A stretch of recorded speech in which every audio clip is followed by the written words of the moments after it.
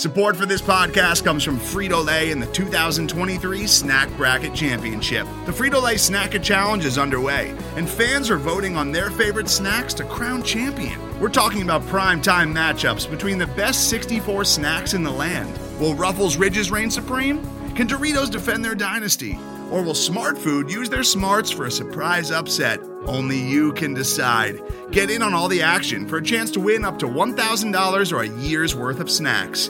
Let your snacks be heard. Just go to fritolaysnacket.sbnation.com to vote and enter for a chance to win. No purchase necessary. Sweepstakes ends April 3rd, 2023. Void where prohibited. Year's worth of snacks awarded in the form of 52 coupons, each good for one bag of chips. See official rules at fritolaysnacket.sbnation.com.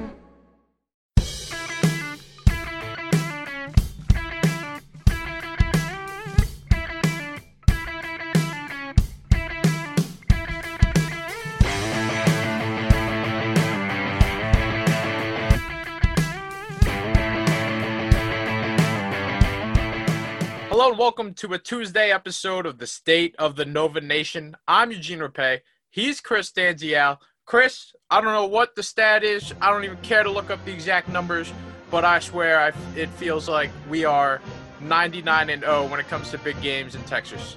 Hell yeah, Eugene. It feels awesome on a Victory Tuesday, on a Sunday game against one of the better teams in the country. This is what I get for being a pessimistic person that I am. You know, going down there with a hugely impressive win over the Longhorns and Shaka Smart, who surprisingly has hair, and it's very weird to look at him like that. but Jay Wright's continued dominance through Texas, it's a thing of beauty. V's up, horns down. V's up, horns down. V's up, horns down. V's up, horns down. It was also great to see all the former alum and Wildcats going off on Twitter. I saw Pascal, Brunson, Ochefu, basically everybody pretty much over the last decade or so. They were all weighing in, and everyone was really hyped on this win. I totally forgot it was football Sunday. Yeah, I was more focused on this than the 1 o'clock games, that's for sure. Go out there into their building and squeak out a win after a pretty good Bubbleville performance, but we saw a little bit of a sour taste in our mouths from the Virginia Tech game. And they go out there and they, look like a completely different team from what we saw a couple weeks ago. It was amazing. Very well done. We'll get to that in just a little bit. But before we tackle that game, just wanted to take a dive into the rankings and the polls. New set came out yesterday afternoon. And as you can imagine, after that big win, the pollsters, the voters, they viewed the Wildcats favorably again, putting them back in the top 10. We are now at number 9. Right next to Creighton, our good old Big East buddies over there in Omaha, they are now at number 8. So right next to each other, 8 and 9. And I think that's it for the Big East. A couple in the receiving vote section, but no one else in the top 25. Yeah, just us and Creighton, it looks like, in the AP. If you want to venture over to the coaches poll, which didn't have a poll last week for some reason, Villanova 6th and Creighton 7th. So even better on that side. But to your point with the Big East, yeah, a couple teams receiving votes. You got Marquette, UConn, and Xavier there. So some representation. And Marquette had a pretty huge win over the weekend. Win is a very liberal term because the referees decided to take a little bit of that game into their own hands. But, that's okay. They had a very big win on their home court against a very good Wisconsin team. So Big East had a pretty good weekend when it's all said and done. And ever since 2017, whenever the Badgers lose or whenever our Marquette friends can get a win over their blood rival over there in the cheese state and beer capital of the world, or I should say the country, not the world, the country. That's always good news. Always good news. It is. Get a couple of, the opportunity to get a premier win in this season is few and far between. So for them to get that for the conference is pretty cool. Yeah, anytime we can represent the Big East. I know there's no Gavitt games this year, but, just a nice win. Nice little check mark. Big East over Big Ten. Take it. Boom. Set. Move forward. Now, Chris, the polls are nice. It's nice to be back in the top 10, but honestly, I just really want to talk about this win. This is up there. This is big. This was very big. There was a little bit of doubt after the Virginia Tech game, getting a little restless in Bubbleville. Yeah, you beat Hartford, but you were expected to. This was kind of the true test to see where we were at this point in the season. Last game before Big East play starts up, and wow, they rose to the occasion. This was a big boy win, big game win, and Chris, I don't even know where to begin. I mean, you go down there, you're on the road, still on the road. These guys have been on the road since God knows how long. They've been on ESPN for Yeah. God knows how long. We still know Fox Sports 1 games, even though that'll change. And they're in Texas. First, I thought they were pumping crowd noise in for the broadcast, but then I realized, wait a second, they wouldn't do that. And then you look over, and they got fans there. And then I'm sitting there thinking, those guys are everyone there so lucky. I saw a couple of Wildcat fans there, too, which was nice. Yeah, it certainly was. Even the ESPN broadcast got a couple of guys doing the horns down, which was a nice sight to see. Texas had fans. They did, and I kind of expected that. It wasn't as many as I thought they would. They were scattered throughout. But, to kind of go into that road environment, even though it's a very minimal road environment in terms of the fan sense, to go in there, hold off Texas is like, I don't know if it's their best effort, but, between Ramey and Coleman going off. It was a pretty damn good effort. It was pretty a very damn good effort. It's up there. It was an A type effort for sure. I mean, Ramey was going off towards the end of the second half. Coleman was carrying them pretty much throughout the entire game before Ramey started taking over. Their forwards were bigger and better than I could have advertised them as, especially Kai Jones. My God, that man was a man on a mission. Even Brown, too, was going off inside and out. Like, I was just like, oh, man, this team is really good. And for them to go in there and win was a sight to behold. I mean, props all around. I mean, we'll go into the individual players, but like JRE was fantastic. Justin Moore was fantastic. Cole Swider, despite we'll get into his individual game, but despite all his defensive troubles, hits probably the biggest shot of the game with the 3 towards the end of the game. It was just like everyone was contributing, and that was nice. Yeah, just looking at the box score real quick. Villanova won 68-64. Just in case you missed it, I don't know how. Biggest game all weekend. Forget football. You look at the Villanova side, Jeremiah Robinson-Earl, Justin Moore, big boy games, 19 points apiece. JRE added 8 boards. He was looking great in the paint inside, knocking down a couple mid-range J's, just being a beast in the paint. And then you have Justin Moore carrying Villanova a little bit while they were struggling earlier in the game. He went 6 for 9 on the floor. Then you look at the bench, Cole Swider, as you touched upon a little bit, 8 points, 3 of 9 on the floor, but he hit some big threes, especially late in the game with just under 2 minutes to go to give Villanova lead right after a Courtney Ramey tray of his own. And then Jermaine Samuels, it might get slept on a little bit because, yeah, he missed some free throws. Yeah, he was 2 for 7 on the floor. But this guy, 8 points and 12 very big boards. We needed to rumble with those guys. We knew about the length. We knew about the size. We knew about the physicality that the Texas front court could provide. And little did we know, or I guess we should have expected it because we have seen him rebound with the best of them. He's coming in there, 4 offensive rebounds, 12 rebounds in total, playing with a splint on his finger, broken finger, didn't practice, said no problem, took off the warm-up and went right to work. That's a big boy game. Caleb Daniels, a little quiet, slow game, but it happens. And then on the Texas side, Chris, Courtney Ramey, wow. We kind of wish we had him. I kind of wish we had him. No offense to the other Nova guards. I don't look at it like that, but if we had him on top of everyone else, oh my God. That would be very deadly. Just such a tough guy. I don't even know if Villanova revenge was on his mind. Maybe we played it up like 50 times too much, but I think a little bit, yeah. Oh, yeah, we definitely did. But this guy was like a gamer the whole time. The whole time. Yeah. And you knew he was going to go off when Villanova was trying to close it out. Like, I wouldn't say that I thought the game was in the bag, like within the last 4 or 3 minutes or so, especially after that Swider 3. But Ramey was just not letting Villanova close it out in any shape or fashion. Like, Coleman, obviously carried them throughout, 95% of that game. But Ramey turned it up toward the end, and, he still contributed before. So it was just of course this guy's going to light us up now. And, I think you even said, oh, yeah, Courtney Ramey's going to score, all his points in the second half last episode. And it felt like he pretty much did. Yeah, I don't know if it was 95% split, but I know what you're saying. I think it was the both of them. They were both trouble. 17 points apiece. Yeah. Lots of big guys inside. I mean, they were just so deep. They had everything, Chris, and that defense was as advertised. It really was. Havoc was in full force. But you know what? I'll say it now. As good as that defense was for Texas, and as they tried to muck it up and play as great of a defensive game as they did, the ball movement in this game by Villanova was superb. Superb. There were some lapses, for sure. It's a long basketball game. But compared to what we saw the first 4 games, it was night and day. Superb ball movement, making the extra pass, finding the open guy.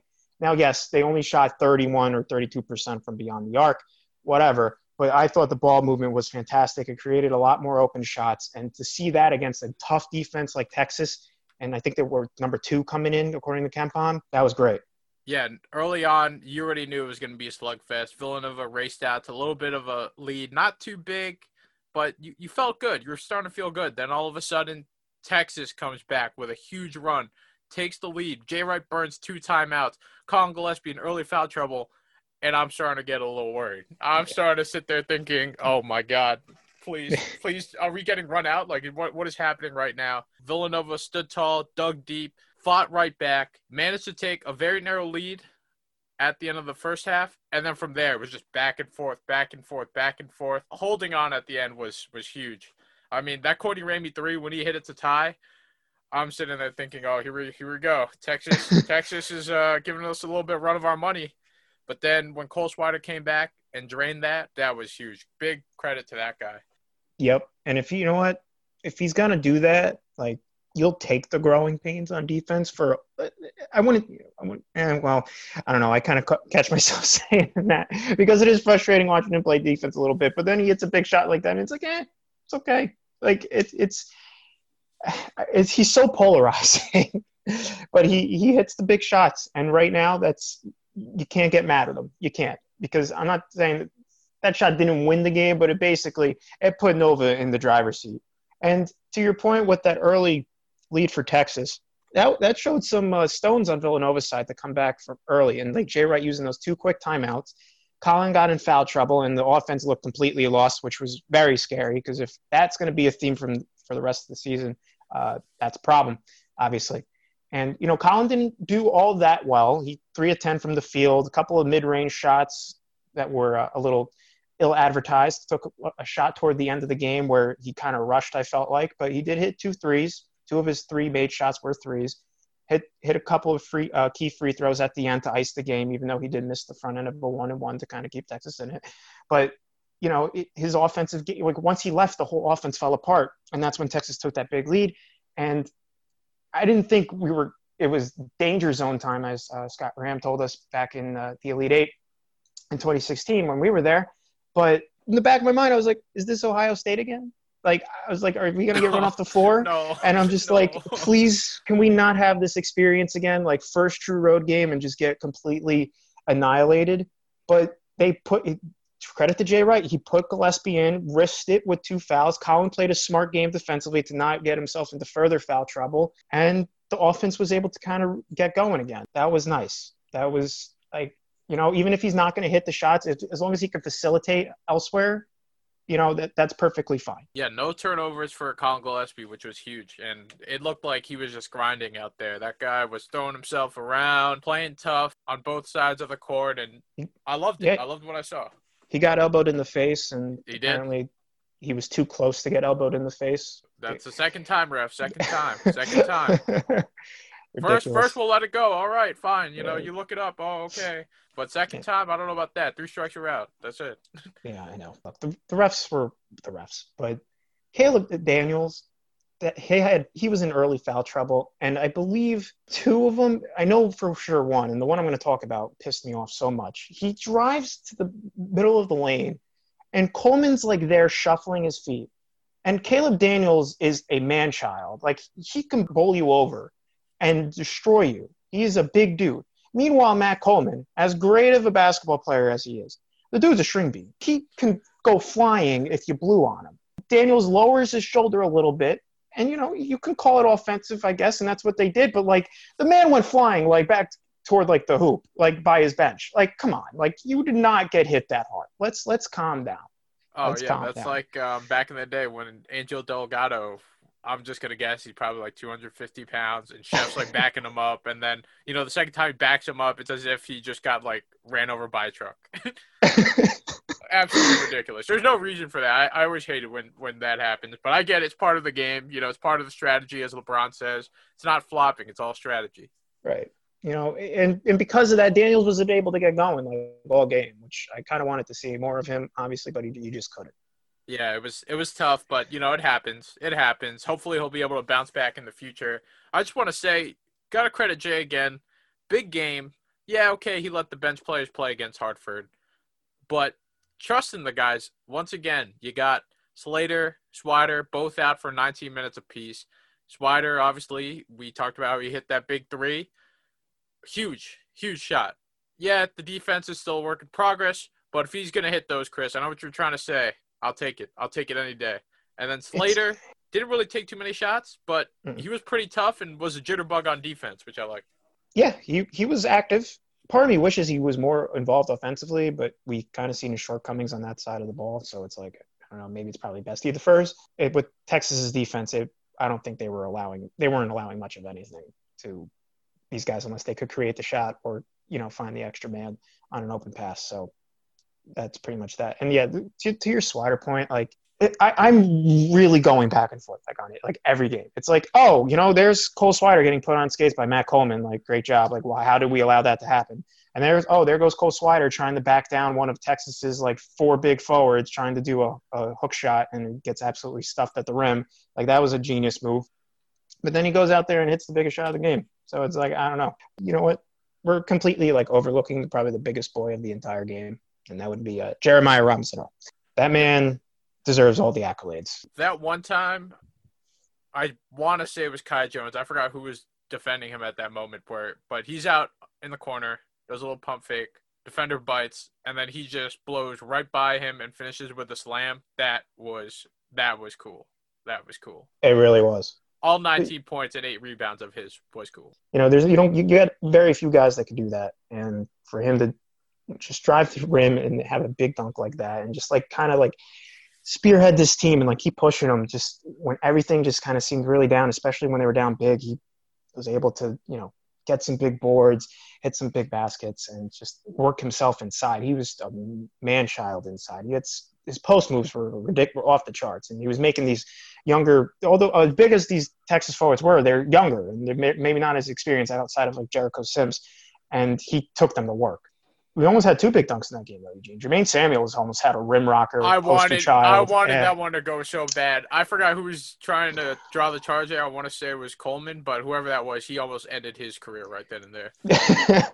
Yeah. When people say that's a poster, like I probably would have gotten a poster of that. Like someone definitely had to have gotten a picture of it, and I would have bought it immediately. I had the big game Jermaine tweet ready to go. I had GIFs ready to go of the replay. It was going to be over for that man's career. I was going to make sure that no one in Texas forgot about it. Yeah, that would have been great. But bricks it, and then he misses 1 of 2. But he again, the man was flying all over. There were a couple times he got out rebounded, but when you're grabbing 12 rebounds, 4 of the offensive variety, I cannot get mad at that performance. If you're as long as everyone else is picking up the offensive slack. Yeah, and he was playing with a splint on a shooting hand, which is very tough. Right. Very yeah. tough. How did that even come about? They just said that was like a practice thing. Like, can we just stop practicing? Like, I know you got to practice, but can we stop practicing at the same time? Like, it's social distancing practicing, please. It's like 6 feet apart. Just keep everyone separate. No falling on each other. No contact. Just nice and separate. I mean, really, that's 2 injuries now in practice. Just this year, going back, obviously you had the Colin Gillespie concussion. The broken hand streak. Yeah, that was tough. The chef concussion. Concussion. Yeah, a lot of concussions and broken hands. Let's petition to work or practice in a bubble wrap now. The only way to go. Any other key takeaways, Eugene? I mean, Justin Moore was obviously great. He was big early on. Like, I would say that quick early lead that Villanova built up was pretty much spearheaded by him, right? Yeah, kept us afloat early on when we were kind of struggling to find our footing, especially once Texas was able to regroup early. Yeah, for sure. And if you're just looking at the box score and you're just like, let's just say you missed the game, you're looking at a box score, you're looking for something big. Nova took 19 free throws. Texas took 6. So, like, the ability to get to the line was pretty key. Oh, watch out, Chris. I'm sure there's a Texas podcast somewhere that's like, and look at the free throw disparity here. Well, screw them. Who cares? But the thing is, like, honestly, it probably benefited Texas they didn't go to the free throw line that much. Like, if as long as it wasn't Ramey or Coleman getting to the line, like all those other guys, they can't shoot free throws. Like Jericho Sims, I'm pretty sure it was in the 50% free throw shooter going in. So, he went one for two, and then Kai Jones and Royce Ham both missed their free throw attempts. Right. How about Royce Ham? I think we kind of forgot to mention him, but like in 11 minutes, he was like all over the place, grabbing. He had 5 boards. Like he was very impressive for a limited time too. Yeah, he was pretty big. I don't think we highlighted him too much. I know the ESPN broadcast loved Brock Cunningham. That guy was they did. Blue guy. When they pulled out the plus minus stat, I was like, I'm pretty sure this is the first time I've seen basketball analysts seriously use a plus minus stat to break down a player or highlight a player. Yep. And he did absolutely nothing. So I was very happy about that. The other thing that was good too was Villanova, only 9 turnovers. Only 9 on the road. Tough game against a tough defense. Right. And Texas was pressing initially too. Or at least it was also. Oh, thank you for bringing that up. I actually wanted to say I don't want to jinx it. Never mind. Just like last episode, Yeah, I was about to say it. I was like, no, I can't. It's still early. Still too much basketball. But we can still talk about that they did break the press pretty well. And they sent the ball in from the baseline. Good, but I'm not going to call it what it was because I don't want to jinx it. Yeah. Well, we're using up all our good carbon now, so that's okay. Also, I don't know if you had the volume on in the broadcast, and just something that irked me. I don't know, like when Gillespie was out, they obviously had to defer to Justin Moore to bring the ball up, and like the announcers Frischel is great. Like obviously his son's on the staff. Yeah, he's got all the inside scoops. He's got all the inside stuff, and I thought it was a great broadcast. Dan Schulman's a pro's pro. Like I love that man as a commentator. He's fantastic. It just seemed like they just couldn't grasp the fact that Justin Moore was bringing the ball up. Like he's like an point guard / shooting guard. I'm just like, guy, why is this groundbreaking? Seemed a little off, especially for 2 guys that know their stuff. But that's okay. It's okay, Chris. We sent them the View Hoops article. They follow us on Twitter. They see it. They see it. I know. Commentators say stupid stuff all the time, just like I do. So I can forget. But that was just like one other thing, because it's an ESPN broadcast, Eugene. We gotta bash it, I can't bash it too much because so far they give us more airtime than Fox Sports. It's going to change soon, hopefully. Yeah, it is going to change. This Friday, we got our first Big East game against Georgetown. Villanova is now 4-1 after the big Texas win. Because the game's on Friday, we're going to preview it on Thursday. But Chris, Big East time. A little earlier than expected, but such is life in the Corona times. A little earlier. Wish we had a full slate of games, going forward. Wish we had a full slate of games already played. But, hey, we'll take what we can get. Sitting at 4-1, you got a big win over one of the better teams in the country in their house. Jeremiah Robinson-Earl had a superb game on ESPN. Justin Moore continues to show how great of a player he is. It's amazing how we just switch tones just like that over one game. Virginia Tech, you might as well thought the world was caving in. And against Texas, you might as well think we already booked our tickets to the Final Four. So I know my dad was. He was contacting me. He was like, what do I have to do to get Final Four tickets? Blah blah blah. And I was like, I don't think they're for sale. I'm sorry. I know we're gonna preview the game on Thursday. Mm-hmm. Did you see that Georgetown lost to Navy? I did not see that, but I did see they lost to someone good, and they gave them a closer game than I thought. Yeah, West Virginia. I think they were leading at half too. Yes, they were. But so they followed a loss to Navy by almost beating West Virginia. No Mac McClung. I don't even. We're gonna have to look up who's on that team. Yeah, that's bad. You can't lose to Navy. No, you can't do that. That's like losing to Columbia or something. Oh, who would do that? Who would never do that? Or losing a Penn? Who loses to Penn? No. Or Furman even. Oh, what's a Furman? No, Furby. No, Furby? No, Furman. That's a college. Yeah. Is that D1 or? Are we sure that game counted for the record? Yeah, we'll cross that bridge when we get there. We'll get there. In the meantime, I just want to pop open the mailbag and answer the questions that you, the listeners, have for us. A little bit of a shorter episode today. We're just gloating over the Texas episode, only good vibes only. And we got a good amount of mail, Chris, so are you ready? Let's do it. All right. First question from John Palme. Do the inconsistent moments of offensive excellence for Swider balance out those consistent moments of defensive lapses? We touched upon this a little bit. A little bit. Yeah, I'm going back and forth with this like every possession, it seems. Like, it's, for every 2 possessions he gets torched on defense, it's a big shot. So is it enough? As of now, yes, but it's very much subject to change. It's a fluid situation, as a lot of insiders would say. It's a fluid situation. Because, he might go out there and have the game of his life, hit 5 threes and carry us to a victory, and then there might be a game where his defensive lapses just completely, blow the game, and whoever he's guarding just eats us alive, and that's the end of it. So as of now, yeah, you'll take it in a game like this where you just need that one shot, I'll say it does balance it out. I'll take it.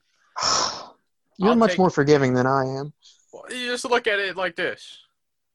Yeah, he got beat up a little bit on Texas defensively. But if he doesn't hit that shot, do we still hang on for the win? No, probably not. And he also played very well against Hartford. He did. Well, that's what I'm saying. Like, you take it for this game.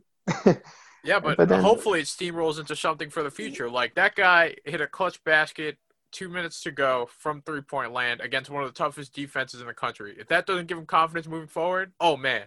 He needs to have that dead-eye shooter's mentality. And, Chris, you know it best. Shoot or shoot. Shoot or shoot, baby. Shoot or shoot, baby. And that's the mentality he's got to go with. And now I don't know how they cover up his defensive inefficiencies. I think we're just going to have to live with it. I don't know if they try and cover it up. It's going to be tough sledding on that defensive side. But, Jay does do that offensive-defensive subbing. Maybe not through the whole game, but like in key situations. So he will give Swider the opportunity to shine in those moments. So hopefully we'll see him in more of those spots. Look, Chris, the saying isn't shooters play defense. It's shoot or shoot. It's shoot or shoot. It's shoot or shoot. Look, I think they are very well aware of his defensive lapses and this and that. And yeah, I'm sure there are some systems in place to kind of cover him up a little bit or mask it a little bit. But at the end of the day, I mean, look, when he's trying on D, you see his teammates hyping him up, and that's what this guy needs. This guy just needs positive vibes only. Coming off the bench, 6-man, we need you to provide some energy, some big buckets, and that's exactly what he did. Hold what you can on D. If you can knock down the 3, we'll take it. All right, fair enough. Next question from Chris Lane. Which style cowboy hat should Jay Wright wear for the rest of the season to honor his continued conquering of Texas? Is there a picture of Jay Wright in a cowboy hat? Like, is there a reason for this? Like, did this question come out of nowhere, or was there like a photo of him in a cowboy hat? Because I would like to see that. I think Chris Lane just wants to know what kind of fashion choice Jay Wright would make if he were to wear a cowboy hat, because he is the official governor of Texas now. Give him a nice 10-gallon hat or like an Abe Lincoln hat. With every win, it just grows taller. Yeah, you add an extra gallon for every for every win. Yeah. Yeah, Doug Dimmadome style hat, Eugene. Yeah. Fairly Odd Parents. And then if we could get him in a Doug Dimmadome hat singing the Sandy Cheeks Texas song from SpongeBob, that would really make the year worth it. There, yeah. That would make my year. Yeah, 10-gallon hat plus 1 for every big win in Texas. And then aside from that, I could also see him in the Clint Eastwood cowboy hat from those old-fashioned westerns. Oh, the cool looking cowboy hat. Yeah. Yeah. Like this guy's from a fistful of dollars or Good, the Bad, the Ugly. Yeah, I could see it. Yeah. This guy's a gangster. He's not here to mess around. He traveled in from a long day on a horse, that type of hat. I don't know. I'm gonna have to do some research on cowboy hats. We're gonna have to do some research. See what comes up. Yeah, I just know the 10-gallon hat. That's pretty much it. I like it. After every big win, just make it bigger. Next question is from Nick Durazio. Which of these two, Brian Antoine, Demir Cosby-Roundtree, have the better chance to come back from injury and contribute, since everything seems so hush-hush? Yeah, I know after the Texas win, everybody wants to scoop. Like, wow, if we're getting these big wins now, what happens when these guys come back, and how do they fit in the equation? And so far, no update? Yeah, you're the insider, Gene. I'll defer to you on that one. But if they were to come back, let's just say by some miracle, snap your fingers, they're all healthy again. Who would come back and contribute more? That's a good question. I don't know. Who would you think? I would I'm say Brian Antoine comes back first, but I feel like we need another big man up top or up front. So that's where Demir Kazraoui could help out. Yeah, I happen to agree. I mean, look, I would love to see Dixon play more, but he's going to be groomed in a little bit. He had a great game against Hartford. Texas, he struggled a little bit, not going to lie, but he got 7 minutes in, got some important minutes in a big game. So, but I do agree that DCR coming back would be pretty huge for the just the rest. Give some minutes of rest to Robbins and Earl and Samuels just to just spell them a bit. You don't have to put all that onus on Eric Dixon in his first year. Yeah, now if Brian Antoine comes back and immediately flashes that 5-star potential we heard so much about, I'll have that too. Oh, yeah, I'll take it. But I'd say who has more potential to contribute, I'd say it's definitely Antoine. But like right now, I would probably want DCR back more. He's going to be out for a while. It sounds I know. But it's yeah, I know. I understand that. But like I said, snap your fingers and they're back tomorrow. That's how I would go. All right, there you have it. Now we got a set of questions from our guy JQ, Jared Quinn. He's got 3 questions. So Chris, we're gonna go with the first one. Can our offense function with Gillespie in foul trouble? I want to say it can. It just was a tough game for Caleb Daniels. Yeah, I want to see a situation. Not that I want to see Colin get in foul trouble, but I want to see them operate against a non-Texas defense. like I understand that they're going to be facing tough teams throughout the year, but Georgetown's defense is a lot different than Texas's defense. So, or St. John's defense, or any other Big East team really, outside of maybe Creighton. But just I think it can too. It was just a very obvious thing that once Colin went out against Texas, it was like, this is a problem. Let's get him back in there, even with the 2 fouls.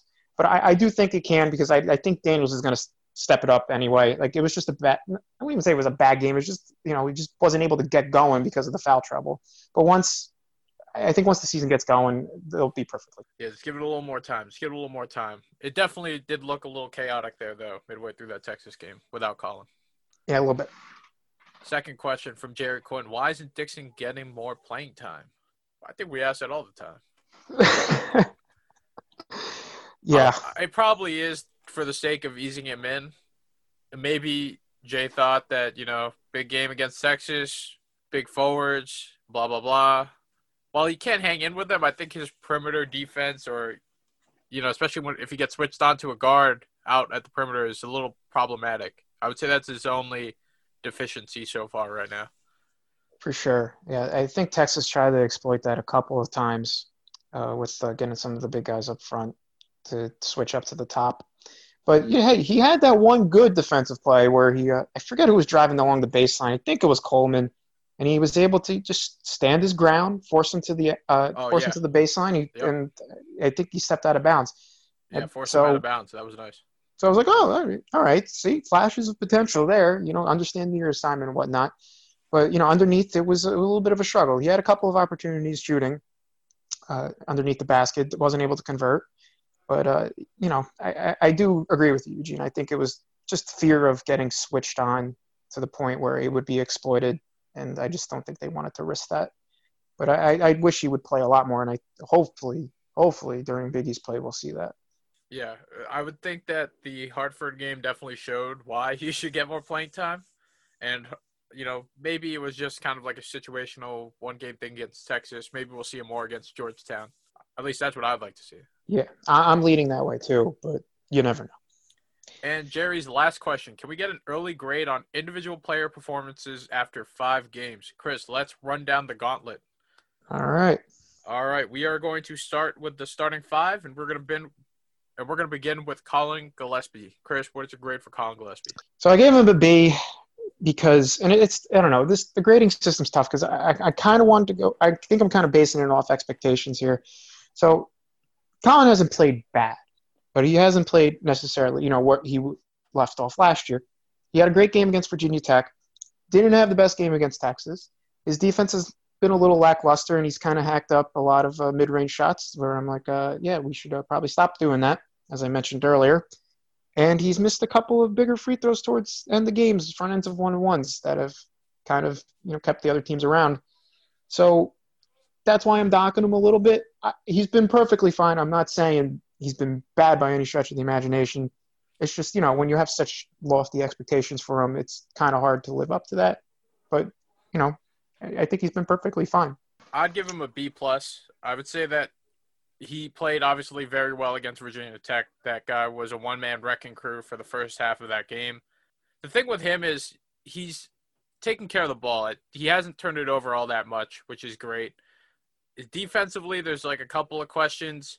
He hit some big free throws against Texas, but overall his shooting isn't exactly as efficient as, I'd like. Like, for example, against BC, he was 5 for 16, but also he dished out 7 assists and had 1 turnover and finished with 15 points. Like, that's like a give and take there. Like, yeah, right. 1 for 6 from long range, 5 for 16 overall, not that great, but then he's contributing in other ways. He's giving you assists. He's not turning the ball over. Against Arizona State, it was kind of the similar deal where also dishing out assists. Didn't really shoot all that well. Virginia Tech shot great. Hartford was Hartford. Texas, he didn't shoot that great, but you could tell, he provided the hustle plays. On the road, he didn't turn the ball over a single time. Gave out assists, so I'd say overall a B+. Yeah, with that Texas game, his value wasn't even so much the three-point shooting or just the scoring. Yeah, it was just kind of like everything else. It was just the fact that he existed. Because, as we mentioned earlier, the offense was complete crap when he was out. So for that alone, it's worth a few. It's like weird. Like I could almost bump him up to an A- because of that. Yeah. Yes. But I'll keep it at B+ for now. And next one, Justin Moore. So I have him at a B+, but I think also A-, like B+, A- range. I mean, he's been the Texas game is proof in and of itself of how good he's been. And, he struggled against Virginia Tech, whatever. So did everybody else. So, but he's been playing great pretty much all over the place. But, again, the defense, when we talked about it a couple episodes ago, the guards have been kind of getting blown off the ball a little bit on the dribble drives. But, that can be improved upon. But other than that, he's been pretty fantastic. Yeah, Justin Moore has been great. He had a great 2K Classic, I thought. He was just fantastic. And we also saw a side of him that we hadn't seen before where against an athletic Arizona State team, he was grabbing boards. Insane. Like a double-double. What do you have, 16 points, 12 rebounds? Mm-hmm. That was a cool side to see while shooting pretty well from beyond the arc and on the floor overall. Virginia Tech was a tough one. Texas was a great game. So far, just docking him a little bit for defense, but overall, I mean, can't really complain about Justin Moore. He's been pretty awesome so far. Yeah, pretty good. JRE. Chris, Jeremiah Robinson Earl isn't an A. I don't know what to tell you.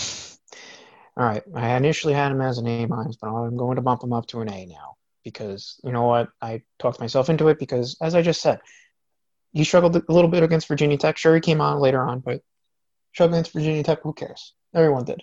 And I think it's time to start throwing that game out the window after this win. So he was the MVP of the 2K Classic. He was the MVP of this past game against Texas. He's going to be a first-round pick, maybe lottery if it keeps going this way. The dude's a stud. Just keep feeding him. Let him eat inside. And the three-point shooting will come, I guess. And he's hitting mid-range. So the dude's fantastic. I mean, I have no other words.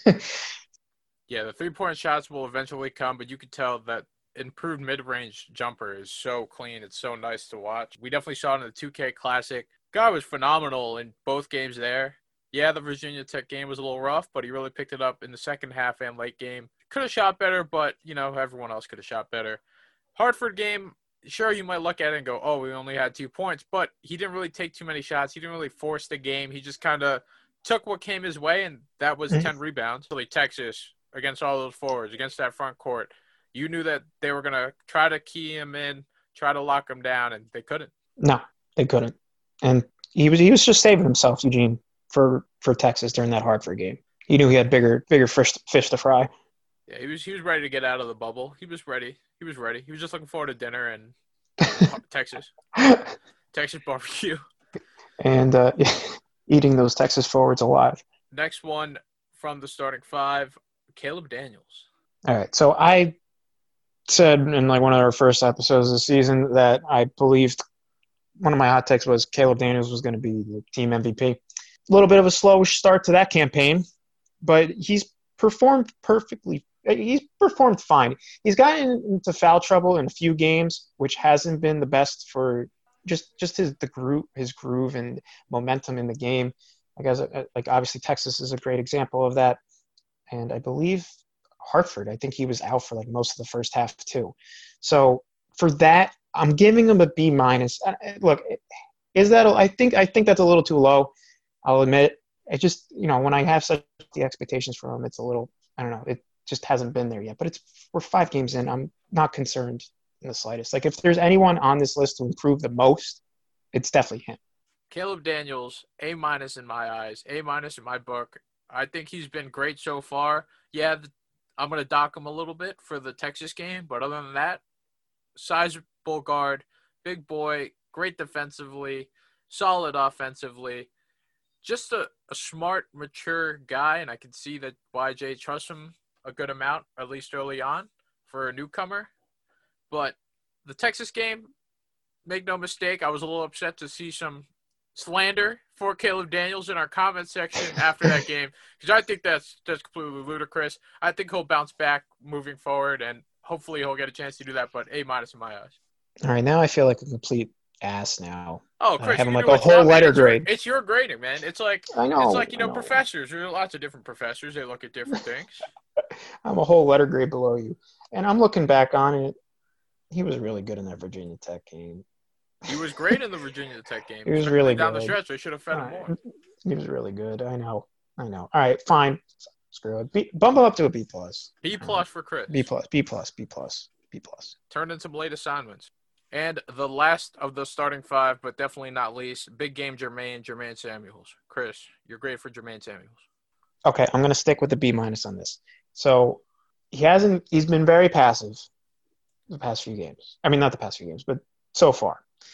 Hartford was the one game where I actually saw him attack the basket pretty much, and it was great. And Texas, he sort of did that, and he almost converted that big-time dunk, which, again, would have been freaking nuts. And you said something last episode, Eugene, that really resonated with me with Jermaine Samuels, and it's the fact that he's a fill-in-the-gaps type guy. You're not looking for him to light up the scoreboard. You're not looking for him to stuff the stat sheet with points. You're looking for him to just rebound and cover up the deficiencies and wherever the team may have for that game. And he's done a fine job doing that. It's just that I just wish he would just be a little bit more aggressive on the offensive end. Like he hasn't eclipsed 10 points yet in a single game. So I'm just a little concerned about the scoring, but he's rebounded great.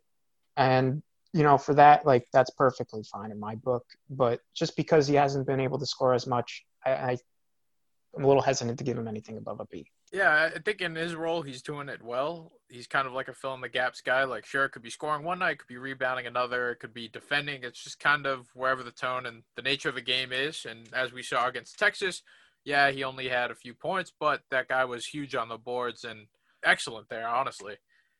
I'm giving him a B plus or A minus. I'm not 100% sure yet because, yeah, he could score more. Or he could shoot a little bit more efficiently or this and that, but I think he's doing his job great. Like, I think he's filling his role perfectly. Kind of that Swiss Army knife, kind of whatever you need, he can provide it. And he's been doing it so far, especially with scorers ahead of him like JRE, Gillespie, Moore, Daniels. I think he's doing a great job.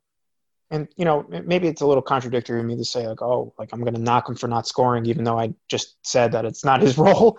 But, some of the shooting lines just are a little concerning, like against Virginia Tech, 1 of 6, Texas, 2 of 7. Like, it's one thing if he's, like, just not shooting and, like, doing everything else. It's another thing if he's, like, taking some shots and missing. So that's the only reason why. I think he's been perfectly fine. And, I love him in the role he's in. I just want to see him just do a little bit more as a senior. That's all. All right. I see what you're saying. Because we know he can do that. Like that's the thing. Like we know he can put up points. That's true. We just need a big game. That's all. And now we move on to the bench, which I guess there's a little bit of a disclaimer here because it's kind of weird to give them grades just because minutes have been so wonky. But we'll start off with Cole Swider. Chris, what would you give him? I guess everybody here could kind of be like an incomplete, but we'll go. We'll just, based on what we've seen so far, what we've had, what would you say? Right. So I'm giving Cole a C right now, and it's just because the defense has just been so bad. And I know we keep mentioning it, the big moment against Texas, and he's actually shooting pretty well from three. I think he's around 40% right now, which is fantastic. If you keep that up for a whole season, I'll take it. But the defensive deficiencies have just been so blatant and so just like really like eyesores on everything. It's just kind of hard to get past that. But again, if he's going to hit the threes, that's fine. But that's what a C is. Like a C grade is. That's it's the good and the bad. It's literally right in the middle. It's average. So that's where I'm gonna put him. I'm giving Swider a B-, I think. The defense has been kind of like the biggest deterrent for me, but right now the positives to look on is he hit the big shot against Texas, but overall these last 3 games he's been starting to heat up a little bit from beyond the arc. He was a little cold in the 2K Classic where he went 2 for 9, but over these last 3 games he's now 7 of 14. So like I said, if he can build on that confidence in hitting a clutch 3 in a late game situation, hopefully gives him more confidence to pull the trigger a little bit more, and we see some more of those shots go in moving forward. But keep an eye out on him. 7 of 14. I can see that grade move up as we move on later in the year. And then on to Brandon Slater. A very interesting case because that guy doesn't get enough minutes.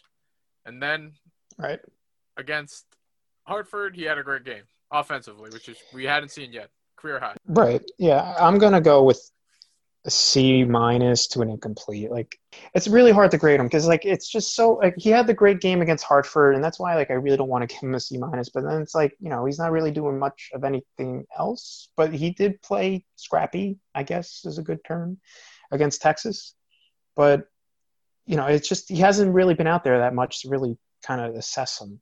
So, and I don't want to give him a C- because so I'm going to go with an incomplete right now. If I had to grade him, I'll go like B- or B. But, yeah, I mean, incomplete would be probably better just because he barely got to play against Virginia Tech and Arizona State. He did play 16 minutes against BC, only took 1 shot, and he made it for 2 points. Hartford was a bit of a coming-out party for him, career-high 13 points. Texas, we were hoping that, maybe he can sneak in and add a couple more, or maybe Texas won't expect it.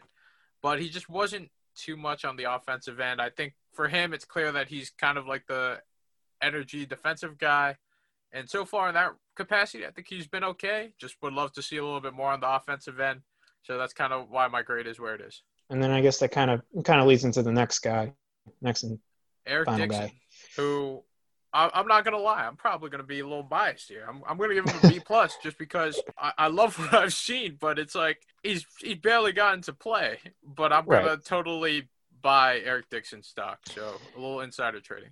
Yeah, I guess if he was a stock, I would definitely buy high on it. I mean, he's only averaging about 8 minutes a game right now, but he was very impressive against Hartford. And yes, we just mentioned he struggled a little bit against Texas, so I'll give him a B to an incomplete right now for the role he's in.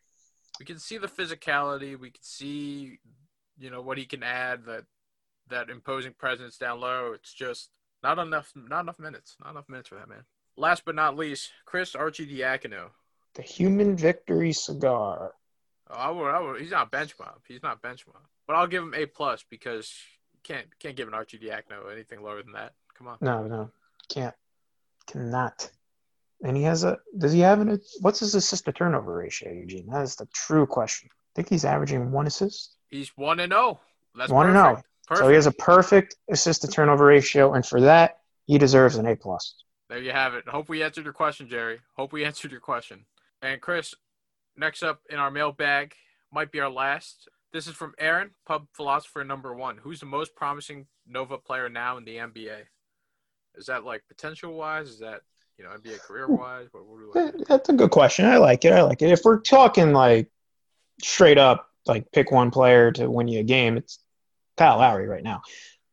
Right, you would be in agreement with that. Oh, well, yeah, I would say he's definitely the best and most accomplished in the NBA right now, yeah. for sure. But if you're going, maybe you've got like a little bit of a fantasy draft, you want to, build a team around someone. Like ceiling-wise? I would say it's a three-way race between Mikhail, Dante, and Eric. Oh, for me, it's Eric Pascal. I mean, the guy was all rookie last year. He was. Got to pick my hometown guy. And he is your boy. He is your boy. Represent. I don't know. I'd lean Dante right now, even though Milwaukee was going to ship him off to Sacramento. Even though Milwaukee kind of traded him, but then not. Then like, just from like reading some Milwaukee Bucks stuff. Oh, well, they love him though. They love him. Yeah, if you guys ever look at Brew Hoop or any of the Bucks Twitter like fan blogs, they love him. Right. They really do. And I don't know. I guess I kind of bought that hype. Eric probably had better on court results last year. I don't know. I would say I'd probably go Dante and then Eric 2 and then Mikhail 3. All right, well, that's all the time we have for today. Thank you so much for listening to the State of the Nova Nation. If you haven't already, please subscribe to the pod. You can do so at VU Hoops or look for State of the Nova Nation. You can look us up on iTunes, Apple Podcasts, Google Play, Spotify, Megaphone, Stitcher, Podbean. Chris, I think I got them all. I think you did this time, yes. Yes. Finally. Check back, check off, and on VUHoops.com. We're just continuing to roll out content. We got some Big East previews to put out. Brendan Riley just had his Monday Musings, which 2 for 2, and I really hope this continues because I love it. Some great takeaways from the Texas game. So check that out. Check back, check often. Follow VU Hoops on social media. You can do so at VU Hoops. That's good for Twitter and Instagram. Like our page on Facebook. And you can follow me, Eugene Rapay, at eRapay5. And I'm Chris Stanziel. I got nothing to promote. Stay safe, everybody. Nova Nation, have a good Tuesday. Still soaking in this win. We'll be back at it on Thursday with some Big East stuff and some look at the Hoyas.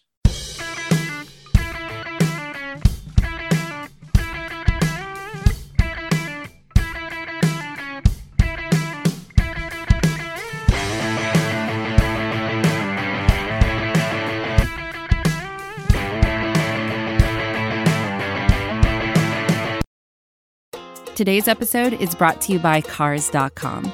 With over 2 million vehicles and 50,000 more added every day, Cars.com will match you with the perfect car for you, your budget, your life, your style. And if you're ready to say goodbye to your current car, Cars.com will get you an instant offer to cash it in. Just start by entering your license plate and get matched with a local dealer who will write you the check. So whether you're looking to buy or sell, just go to Cars.com. It's magical.